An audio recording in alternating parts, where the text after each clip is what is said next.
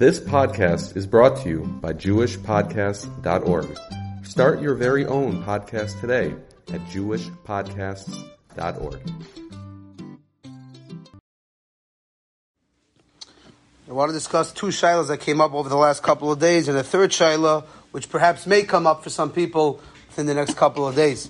The first shilah someone asked me was it was over Hanukkah, and they laying the wrong day. Very often you make a mistake, you think it would never happen here, of course not, but some shuls it happens that they get the wrong day, they think it's Vav, it's Zayin, Hey, it happened. So the fellow told me he was in a shul where this happened, and they had a mistake, and they laying the wrong day. So the shilah is, what do you do now? So I'll tell you what they did, and I'll tell you what the halacha is. What they did was, they took the Sefer Torah out again, and they read it again without the brachas. That's against the halacha and Shulchan Aruch. The Shulchan Aruch passed, Mishnah Berurah writes before us. In Hilchas Chanukah, that on Chanukah doesn't matter if you read the wrong day. If you read the wrong day, you're still yaitz. So that's halacha l'maisa. You don't have to reread it. Again, if you lose anything, there's no chiyuv. You don't have to take it out and read it. I'm happy they didn't make brachas. There would have been brachas she'ein etzrichas. But the meikar adin on Chanukah, if you read one of the wrong days, you don't have to repeat the laning. You yaitz the laning b'di'evet. The other shilah, which is interesting, this is a little less documented, is also a true story. Someone came to me on Shabbos that they realized, they said, instead of Arta Yetzarta, they said the regular Musaf, the regular Shabbos Musaf, no mention of a Shchedish whatsoever. Are you Yotzer or not? So that already is hard to find too many people who talk directly on this Shaila. So they're mitzayin to a Ber Halacha and Hilchas Pesach. The Ber Halacha is a Mitav Tzadi over there, quotes the Birkei Yosef, it goes from the Chidah. The Chidah says, what if it's Shabbos Chol Hamoed? Not Shabbos Shchedish, but Shabbos Chol Hamoed. He says if it's Shabbos Chol Hamoed and you forgot to mention Chol Hamoed, so the Birkei Yosef says you have to repeat the Shemona Esrei. You have to acknowledge that there was a special carbon musaf on that day. So many Achronim cross over here also. That since it's Rosh Chodesh, it's a special musaf. The regular Shabbos musaf has no haskara whatsoever, and therefore b'di'evet yitaka not yaitz. That's the consensus of Roiva Poiskim. Kaf HaChaim writes like this before. The Chacham Shalom Yisrael Shulchan Aruch writes like this. They all assume for Davar Pashut that if you said the regular Muslim instead of Ata Yitzart, you would not be Yitzar, and that's, I think, the accepted practice as far as I know. The Shiloh that could come up for many people this week is a different Shiloh. Switching gears into Yoreh De'ah is the following Shiloh. Very often people this time of year are giving and receiving gifts from Jews and non-Jews alike. So we've discussed in the past when exactly you're allowed to give a gift to a non-Jew, what's the halachic ramifications, and it is somewhat complicated. But I want to talk a different shiloh. Let's say, for example, someone in your office, a friend of yours, gives you a beautiful bottle of a wine. It's not kosher. They don't realize you have to give kosher wine to a Jew. They give you a beautiful bottle. It might be a very expensive bottle of wine. I'm not a wine expert, but I understand some of these bottles can be quite pricey. So if someone gives you a bottle of non-kosher wine, it's worth hundreds of dollars. What do you do with it? Can I sell it? Can I re-gift it? I can't drink it. That's a given. We'll get to in a second. You can't drink it. But the question is, can you re-gift it? Can I then give this to someone else, or can I sell it to someone else? What do I do with this bottle? So this is already the big machlokes rishonim. The sugya is an avodah zara. The Gemara over there talks about what we call stam yenim. So again, there's really different levels over here. But the way it works is if you have what's called yayin nesach, real deal yayin nesach. That means the guy mamish took this wine and he poured it for avodah zara. So that's also bahana. That you're obviously not allowed to get any hana from. Now, when the guy gives you a bottle of wine that he bought in the liquor store, there was no yayin nesach over there. No one poured it for avodah zara. So the question is, what status does that have? So we know the Gemara in avodah zara tells us that Chazal asked what's called stam yenim mishum chastos. Chazal said if we're going to drink non-Jewish wine, we're going to end up intermarrying with them. Just like we're not allowed to have bishul akum and other things and pas as well. The question is there an isser hana on that also? So the simple understanding would be, no, there is no isser hana, because it's not yayin nesach. If the guy would have poured it for avodah zara and then give it to me as a gift, that would be also bahana l'chol hashitas. But if the guy just went to the liquor store, bought me a bottle of wine and gave it to me, there's no pouring avodah zara. What status does that have?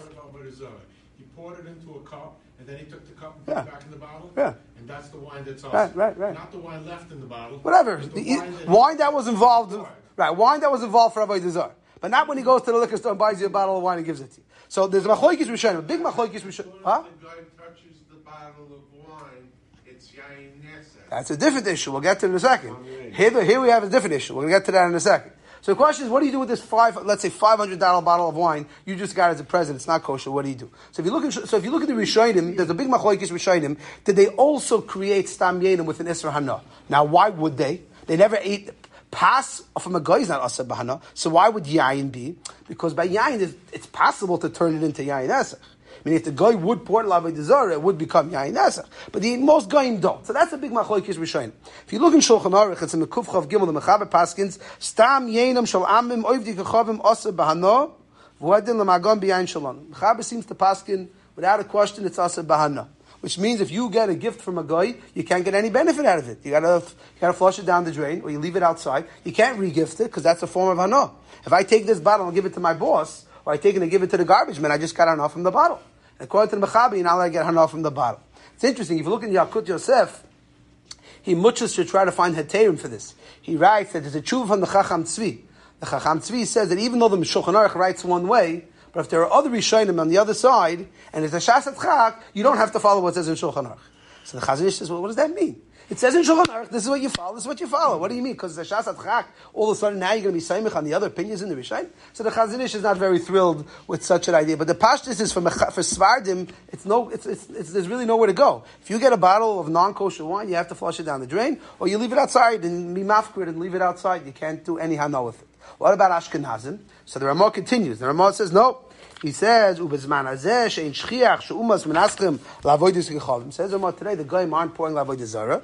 Yeshayim demaga oivik gechavim b'yayin shalanu eine oiser b'hana rak b'shtiya. Says Ramah, no, maybe today we go back to the way it should be. Only iser shtiya, no iser hana. V'chein stam yayin shalem eine osel hanas menu, and therefore there's no iser hana. So the Ramah continues. Why is this relevant? First of all, we know in Jewish history, Jewish people were very often in the wine business, in the liquor business. So if a Jew is going to be selling non-Jewish wine to Goyim, according to this, he has no business, because everything is asa ba'ana. So the Ramah writes there's room to be mekel, and then he says, let's say there'd be a hefsid. What's a hefsid? Let's say by mistake you're going to avar v'kana. Let's say by mistake you bought a $500 bottle of wine, thinking it's kosher. Then lo and behold, it's not kosher. So now I'm going to be out $500. So the Ramah says in that case you can be mekel. But he says, but lechatchila you should not buy and sell non-kosher wine in order to make money. But he says, and there are people that are mekel even with that. Why? Because they need to make parnasa. People needed to make parnasa. The only parnasa was in the alcohol. So if I'm going to sell wine to a non-Jew, it's going to be my livelihood. So the Ramah was mekel. Yeah.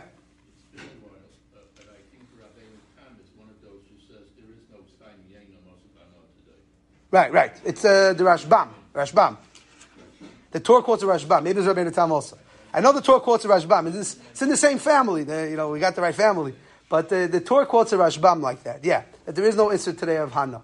So, it sounds like from the Ramah that there's Makkah to be Mekel. So that would be all fine and dandy if, let's say, for example, a guy owes you $500. And he says, you know what, here, take this bottle. So that's a shayla of Gviyas Chayv, you're going to lose money. But the question that all the Achronim tumble about is if he gives you a gift. So now what's going to happen? Now you want to save the $500 from the gift instead of having to put $500 give $500 out of your pocket. Is that called losing? Or is that called a hefsid? Or that's what we call not gaining? So that's what a lot of the Achronim think, that Bizman Hazeh, when it comes to presents, so what happened? The guy gives you a present, so now you want to re-gift it. So you argue, what do you mean? If I can give the $200 bottle as a gift, I just saved myself $200.